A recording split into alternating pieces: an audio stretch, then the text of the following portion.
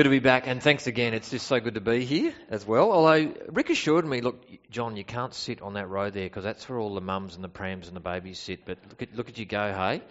Yeah, it's good. And I should say, you guys are almost as good looking as the crowd I was with before, earlier at 8:30. So anyway, hey, open your Bibles up to that Luke 9 passage. We're going to get into that, and that would be good. And I'm going to give you a challenge to talk about something that might be a little bit uncomfortable, over a cuppa after we finish this morning, is just to tell a story about when you failed spectacularly at something. You just, could be anything. But, it just sort of left you wondering, why am I here? Well, why did I bother even trying to do that, or whatever it is? And look, let's be honest, so much as life is like that. I think it's sort of like, they say to be human is to doubt. I think to be human is just to be stuffing up all the time as well. Let's be honest. We can be honest this morning, can't we? We're all, among friends, good. But you think about it, like whenever you've just got it wrong with study, with work, you've walked in, you've prepared an exam using all the past exam papers, only to find out, oh, far out, they did put that question in there. It's worth 50% of the paper. I don't know if you've ever had that experience, or work, where you're just struggling to get it right, you've failed at something, or I guess more precious, more important is a relationship, where you've just forgotten, you haven't remembered well, and you've just gone, it's under stress, it's strain, or worse. For those of us here who identify as Christian this morning, it's so easy to feel like that for most of our time we're failing, we're falling short of some real or imaginary standard as well. Or perhaps you're here this morning feeling pretty cruisy, you're coasting along in life, and but then there might be some of us here who are just, man, I'm just trying my guts out at this Christian stuff and I just can't seem to get it right, or you're just not measuring up. Well, if that's you, then you're in really good company with those disciples who are hanging around with Jesus that we heard about in Luke chapter 9. And importantly, you could sort of read that chapter and just think it's all about failure, failure, failure. But it's all there like the black backdrop, of a stage to shine the spotlight and help us to see more clearly the star of the show, which is Jesus. To see Jesus, God's cure for faltering and failing disciples who are wanting to get fit or fitter and to grow in their service of Jesus.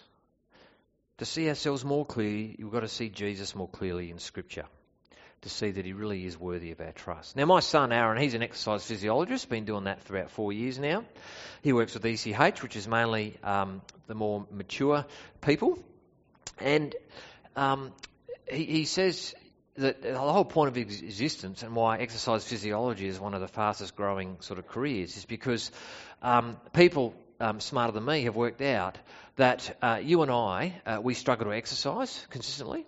We need help, we need motivation, we need encouragement, but also instruction. We need to be helped how to exercise in a way that actually fits with our health, our age and stage of life, etc., etc. And so he's trained to do that. And he says that the people who do best at it are the ones who come and they're part of his groups. And he says it's fantastic, getting together, have a lot of fun. But they're the ones who seem to be getting the fittest and doing the best, getting together in groups. And it got me thinking that it's sort of really what this is all about, why it's so good that you're here this morning and you keep getting together as often as you can. Because it's what the Christian life is. It's sort of getting spiritually fit for the kingdom. And can I say, I'm in all sorts of different churches. Love coming up here.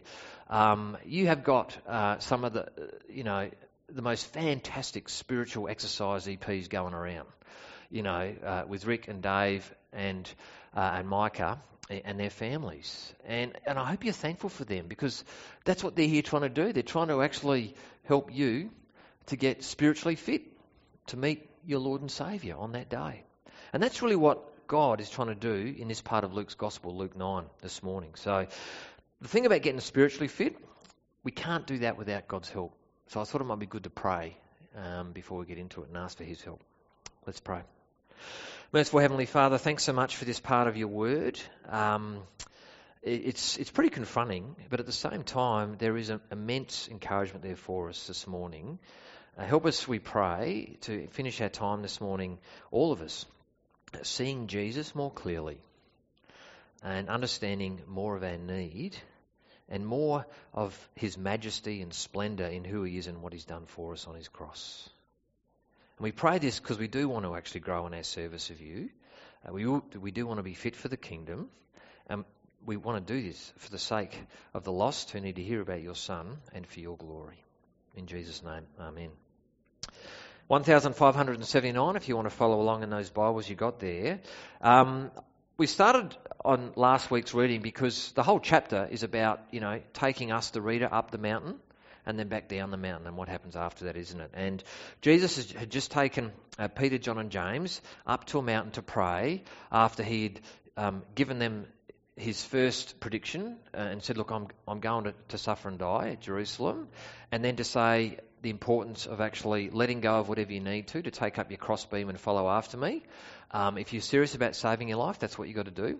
And then he's taken these guys up the mountain to pray and to pull the curtain back on something of the glory, the majesty of his identity as the all-powerful Son of God and the servant of the Lord who is talked about in 5 servant songs, if you like, or prophecies in the book of Isaiah, 700 years before Jesus rocked up. Anyway, to show us that who has actually come to save us and provide safe passage home to life with God in heaven when we die.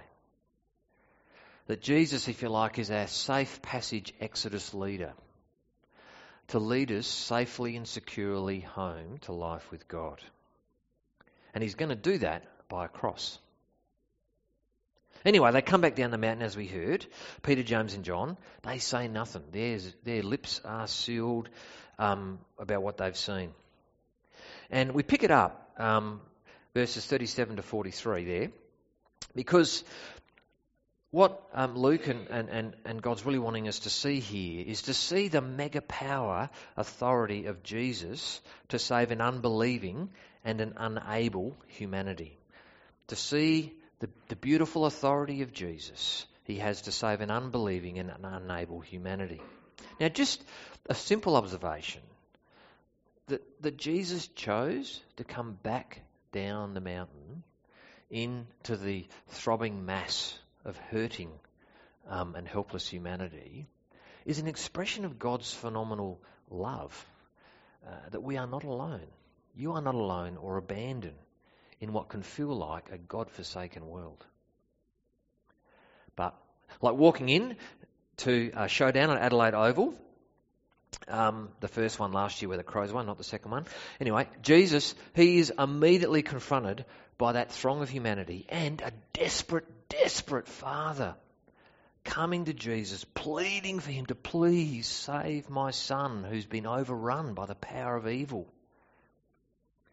What does he say? Verse 39, and behold, a spirit seizes him and he suddenly cries out. It convulses him so that he foams at the mouth and shatters him and will hardly leave him. And I begged your disciples to cast it out, but they could not.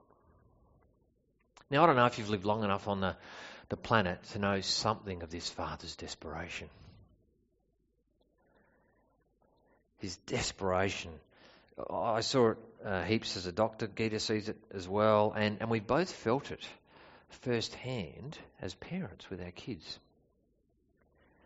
Ella, she's the 4th. She was born prem, small, 2 weeks home. She got a virus, took her to the hospital and seen by the nurse, put in the ward, etc., and come in a few days, see her really labouring and said, look, the doctor's got to come up. And she's like, struggling to breathe. Anyway, doctor comes up, thinks, immediately gets on the phone to Westmead Kids Hospital. We're in Sydney at this stage. And they come out, it's called a crash team, a retrieval team, and they come in and they see her and serve it up to the staff to let this go so long and rush her back to hospital. We follow, we get there. By then, she's in this big glass room. This little girl, tubes sticking out of her everywhere. Doctors saying, we don't know if she's going to make it. And here we are, 2 professionally trained medicos, helpless, 3 metres away behind the glass, watching on, powerless, desperate. All we could do was pray. Do you know this father's desperation? He's desperate. And whatever comes at you or has come at you or coming at you at life, disease or death or your own moral failures that are just tripping you up, shockingly, or you're feeling the touch of evil, real evil in this world. You're feeling something of a groaning world that's out of control. Jesus is teaching us that there are real life-destroying forces at work in this world and that are completely out of our control for us to do anything about. And that only Jesus can save us.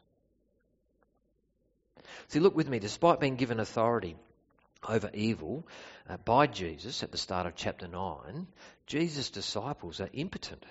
They're unable to save this boy. I mean, what gives? What's going on here? Well, it's why Jesus quotes some old words from a book in the Bible called Deuteronomy. O faithless, unbelieving and twisted, perverse, bent, badly behaving generation, how long am I to be with you and bear with you? Now, why is he quoting these words from so long ago? Well, they're from a period in Israel's relationship with God called the Exodus. There's a book called Exodus, tells the story of Exodus. If you haven't read it or haven't read it for a while, go back and have a read because it's a ripping read. But the Exodus is when God saved his people from slavery in Egypt through his saviour leader, Moses, and gave them safe passage through the Red Sea, safe passage through the wilderness, where God fed them, manna from heaven, all that sort of stuff, and brought them to himself at Mount Sinai to be his covenant people. Now here's the thing. In the book of Deuteronomy, God says to them repeatedly through Moses, look, guys, I've only chosen you for one reason, because it's through you I want all the nations to come to know me and to know how blessed it is to come and join and be part of my people. There is nothing about you as to why I chose you. Nothing at all. You're like the rest, that you're perverse, you're unbelieving, okay? And the only reason I've chosen you is because of my mercy, because of my eternal purposes of love and grace to gather people from all nations to myself. Now here we are, hundreds and hundreds of years later. Jesus' diagnosis of humanity in Luke 9:41 is that humanity's spiritual condition remains unchanged. O faithless, unbelieving and twisted, perverse, bent, badly behaving generation.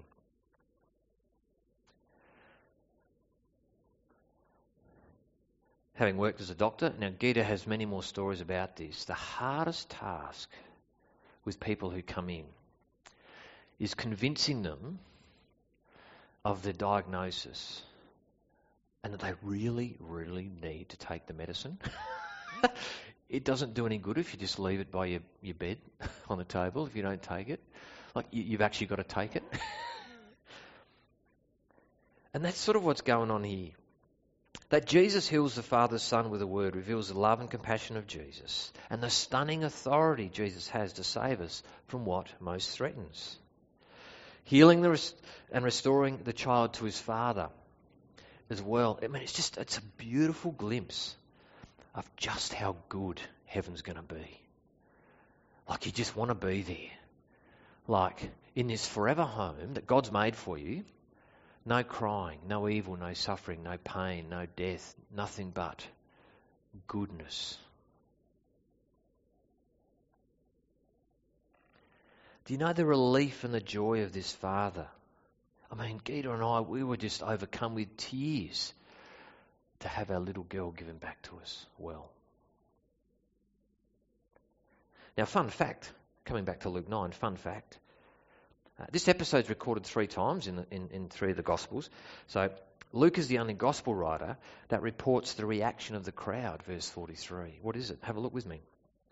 And all were astonished at the majesty of God. All were astonished at the majesty of God. When were you last astonished at God's majesty?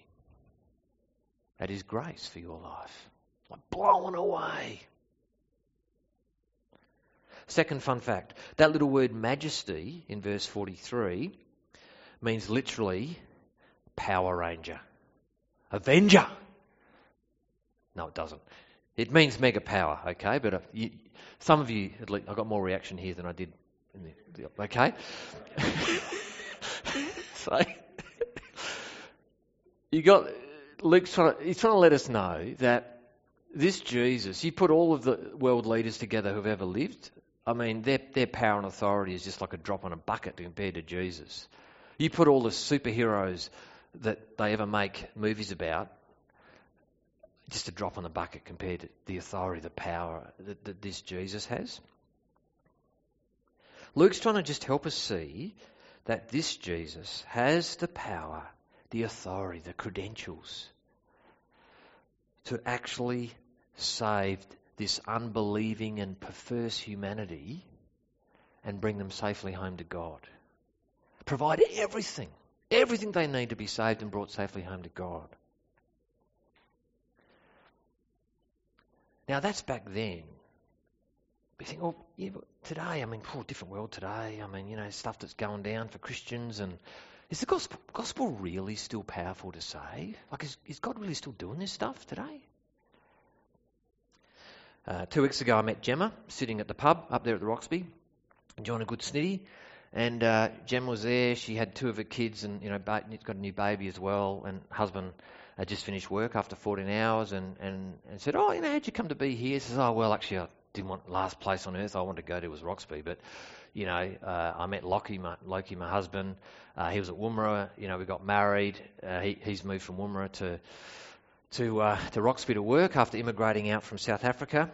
And here we are, 3 little kids. And she said, "Look, honestly, I've only been in the church for 18 months. I wasn't a Christian, but what happened? I began to feel really anxious about the future. My kids and just life out of control, and really was affecting me. And anyway, she's saying every day I'd take the kids in the morning for an hour or 2 to the Roxby hub where mums and kids would go to hang out and they'd play. And Beth McDonald, so she's the wife of Glenn, like they're the BCA family up there, okay, Roxby Community Church. She never goes to the hub, but she had to go there for some reason this day. Ends up bumping into Gemma. She's chatting with her like for 2 minutes and realises that, she's really anxious, she's really stressed out and stuff. And so she invited her along to her church. And they came. And Gemma shares that, she sort of went home and said to Loki, who hadn't been to church for like 20 years, since South Africa as a kid, said, "We're going to church this Sunday." Okay. So they went along, walked in, and just received this warm welcome and began immediately to just sort of feel this peace begin to seep into her life. And anyway, they just kept going back and they were loved and cared for and began to learn this good news gospel, this all about this powerful Jesus who really is in control. And as she's talking, her face is sort of lighting up more and more, this beautiful big smile as she shares about just how good it is. I became a Christian six months later. And now it's just to know the peace of Christ, and she's not anxious about the future or tomorrow anymore, and that Loki's loving being back at church, and he's realised that that's what's been missing in his life since coming to Australia, and now they're running one of the 2 Bible study groups in the town, in their house, and now other people are coming to find out about Jesus through Loki and Gemma. The gospel is still powerful to save. God is still saving. And that brings us to what happens next and how to think about our discipleship.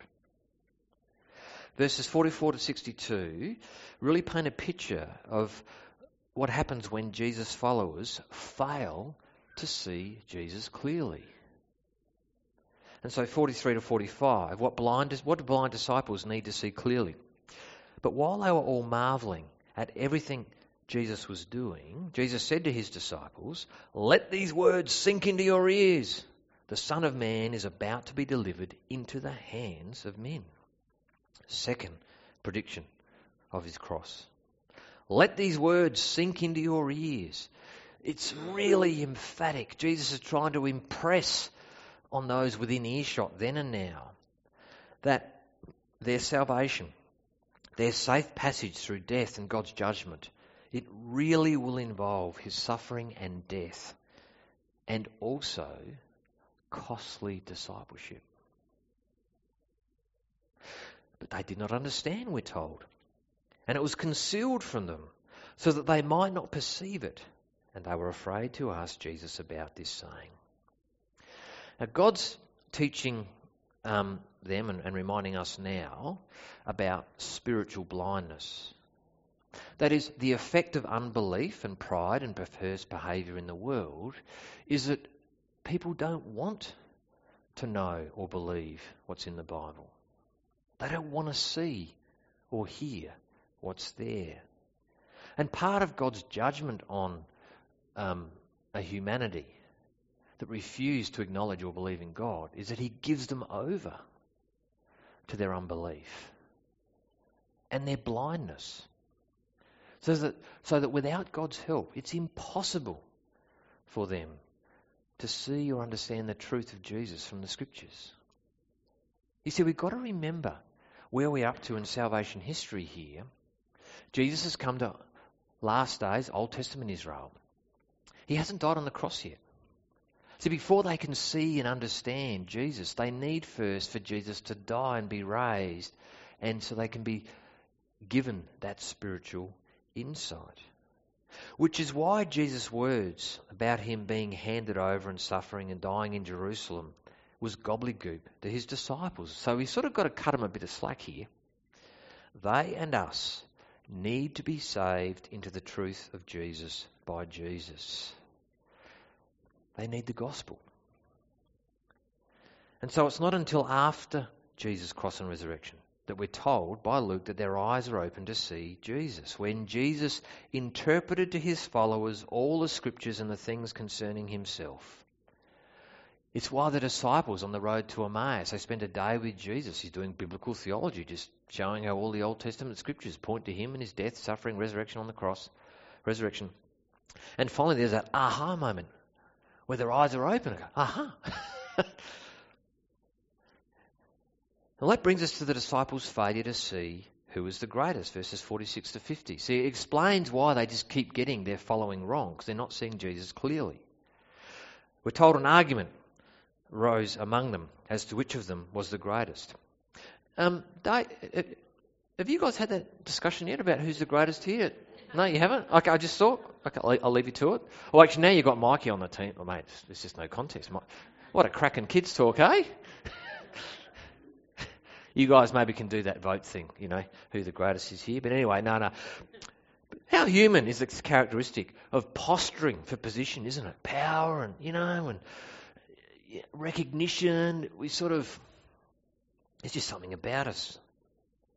Spiritual blind, they're unable to see that, of course, Jesus, the greatest, the Son of Man, is among them. And that in the economy of God's kingdom, greatness is serving. The greatest are the servants. The greater the service, the greater the disciple. Jesus illustrates what genuine discipleship looks like using a child. Now, unlike today, when, let's be honest, children are the centre of our universe, right? I mean, but it couldn't be more different in Jesus' day. I mean, they were the lowest of the low, kids. And so Jesus pulls this kid in, this child, and, no status, could offer no reward or return for service, nothing, to teach us that humble trust in Jesus and humble service of Jesus and his people and his gospel purposes, this is the character of an authentic disciple. Humble trust, humble service, humbly speaking the gospel. In verses 49 to 50, the next symptom of failing to see Jesus clearly is that we know it's this, let's be honest. One of the reasons I love coming up here is because you guys, you've actually got the truth. Everyone else is out there got a bit wrong, but you're the real deal here, aren't you? So that's sort of what's going on here. Jesus, says John, that guy over there, he's casting out spirits in your name. And he's not one of us. I'm going to go stop him. It's that old provincialism. It's like, But he says, no. He's whatever he's doing it in my name. Just let him go. Let him go. Now, these last two episodes, they warn us that Jesus, and don't want to shock you, but he's not after hot shots. Okay? He's after humble, servant-hearted followers who aren't out to make a name for themselves, but solely to make a name of Jesus. Now, sadly, there are too many who look at ministry, the public platform, and think, cool, a way to be popular, a way to make a name for yourself. Well, we turn for the home straight. Verses 51 to 62 takes us to the crux of Jesus and discipleship. The crux of Jesus and discipleship. Now, crux means cross. It's Latin for cross. You've learnt Latin this morning. How about that? Crux equals cross. These words, they are the hinge in Luke's gospel, where Jesus turns for Jerusalem and his death on a Roman cross. When the days drew near for him to be taken up, Jesus set his face to go to Jerusalem, verse 51. That word taken up is literally the word for departure or exodus that was used to talk about what Jesus was talking with Moses and Elijah up on the mountain. Okay, it's a similar thing. It's actually a different word, but same sort of translation. Jesus' departure or exodus. It's referring to Jesus' death, but also his taking up, resurrection if you like, his ascension as well. And it's a word that's used 3 times talking about Elijah's departure in 2 Kings chapter 2. The expression, Jesus set his face, is a phrase from Isaiah. A phrase that would be spoken by God's Saviour and servant of the Lord, from Isaiah 50 verses 5 and 7. I've actually got it up on the screen. Here it is. The Lord has opened my ear, and I was not rebellious. I turned not backward. I gave my back to those who strike, and my cheeks to those who pull out the beard. I hid not my face from disgrace and spitting. But the Lord God helps me. Therefore I have not been disgraced. Therefore I have set my face like a flint, and I know that I shall not be put to shame. How does the servant of the Lord express his obedience to God's word? Verse 5. Well, he does this despite immense suffering. Now, seriously, we're talking like, again, second thing you can do at morning tea is go up to Dave and say, Dave, would it be okay if I just pulled out a bit of your beard? I want to see if it hurts. You'd be all right, that, mate, isn't it? Yeah, well, there you go. Does it hurt? Yeah, it hurts. Okay. But he does this despite his suffering, and he shows his obedience by setting his face like flint, which literally means unstoppable, tenacious, undeterrable commitment to a goal, to a cause. Like, it's just nothing is going to stop this servant from his goal, from his destination. God's Saviour servant can do this because he has complete confidence that God will bring him through the suffering. Did you pick that up? See, Jesus can determine to tenaciously set his face for Jerusalem, to endure the suffering and the shame of his cross because he knows God is his help. Because he knows that God will raise him from the dead. Because God's promised it in the Bible, and God always keeps his promises, always. Now, Jesus is the one who's gone before us. So if God's been faithful to him, we can be confident he will be faithful to his followers. As we too set our faces like flint, to let go of whatever we need to take up our crossbeam and to follow after Jesus more determinedly, to serve him like never before, to serve his gospel purposes like never before, because God is faithful. And so we come from Jesus' commitment here to Jesus' correction in verses 52 to 56. The failure of the Samaritan village to receive Jesus is because of the offence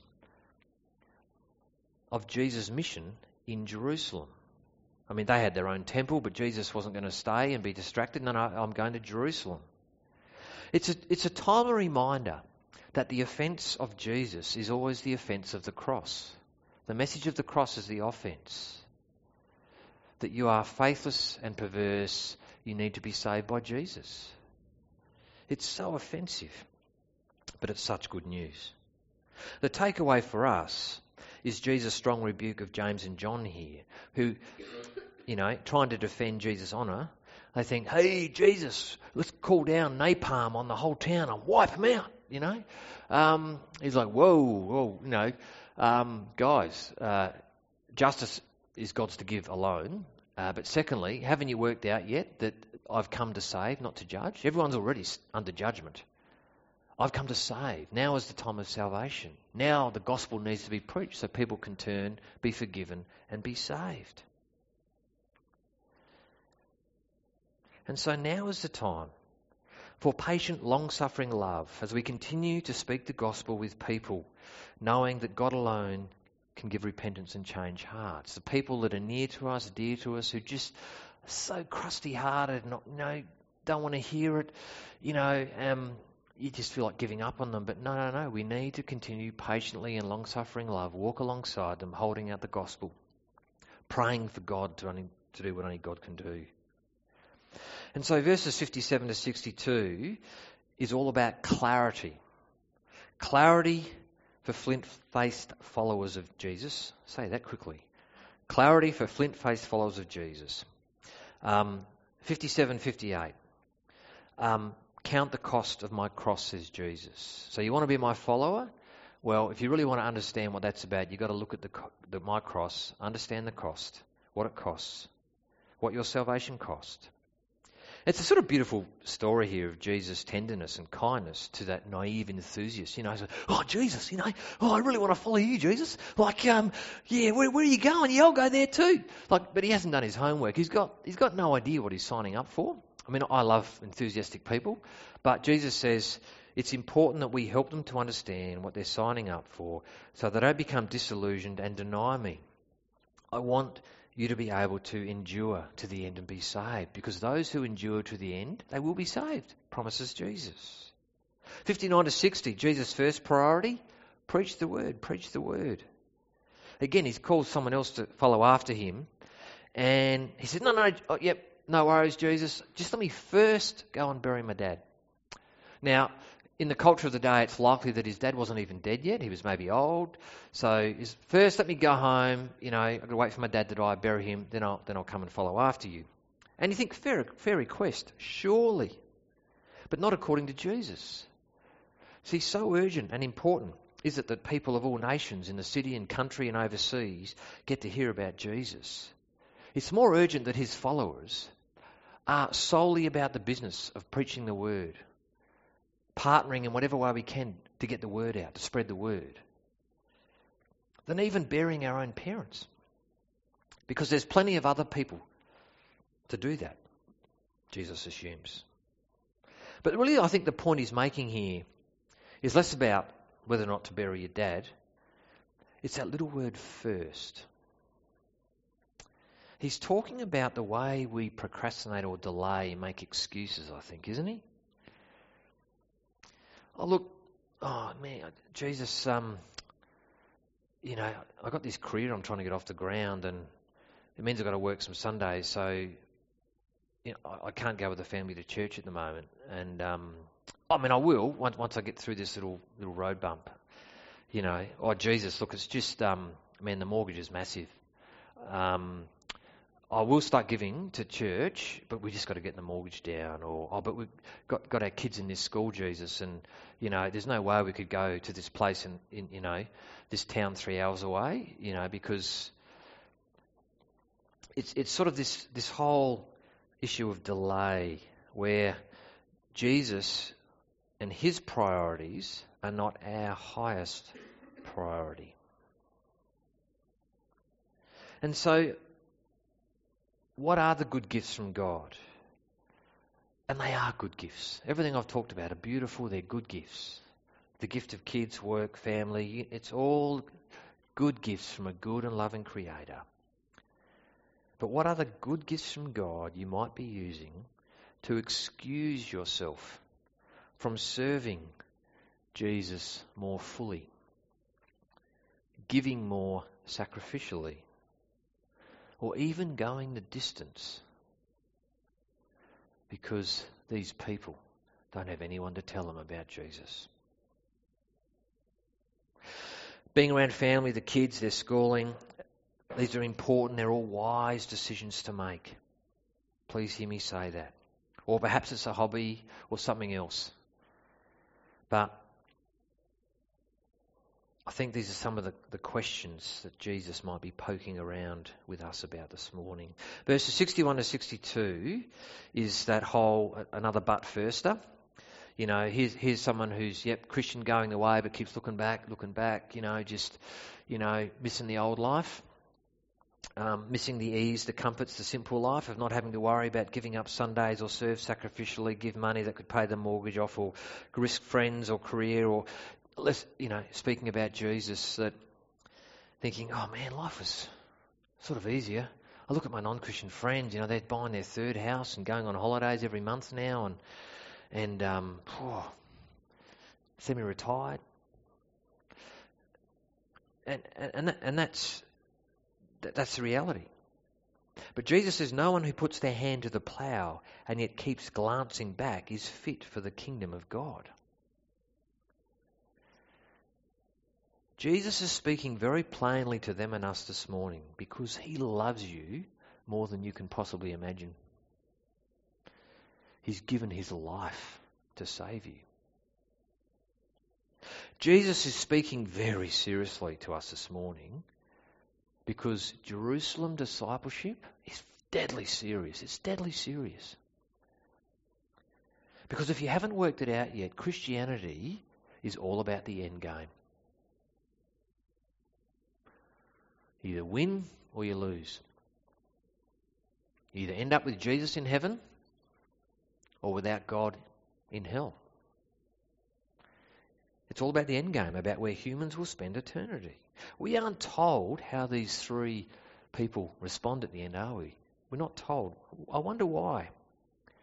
Could it be because the real question this morning is about how you and I are listening to Jesus? How well we are seeing the majesty and the power and the glory of Jesus? Seeing the splendour of his suffering and his sacrifice for you? The real question is how you and I are following after this Jesus. The reason I had that first chapter of Peter's second letter written out is because, did you pick up that it's all about how to not be ineffective, how to not be unproductive as a follower of Jesus? And did you pick up as well that the problem that the Christians were having was they'd been Christian for a while, but they had forgotten and were forgetting about the majesty of Jesus and his service, forgetting what it cost for their forgiveness. And so he says, look, while there's breath in my lungs, I'm not going to stop reminding you, refreshing you in what you already know. I know you already know this stuff. I'm just going to keep saying it over and over and over again. Because otherwise, you won't get your discipleship right. What does he say? For we did not follow cleverly devised myths when we made known to you the power and the coming of our Lord Jesus Christ, but we were eyewitnesses of his mega power majesty. For when he received honour and glory from God the Father, and the voice was borne to him by the majestic glory, this is my beloved Son, with whom I am well pleased. We ourselves heard this very voice borne from heaven, for we were with him on the holy mountain. Finally, Peter's letting people know what he saw. Get fit as a flint-faced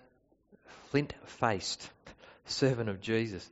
It begins with seeing that Jesus is God's mega powerful saviour leader. He alone can give you safe passage home. There's a Christian guy who wrote a book, A.W. Tozer, The Knowledge of the Holy. He says this, that what comes into your mind and mine when we think about God is the most important thing about us. Because the heart cannot love what the mind does not know. Because our feet will not follow what our heart does not love.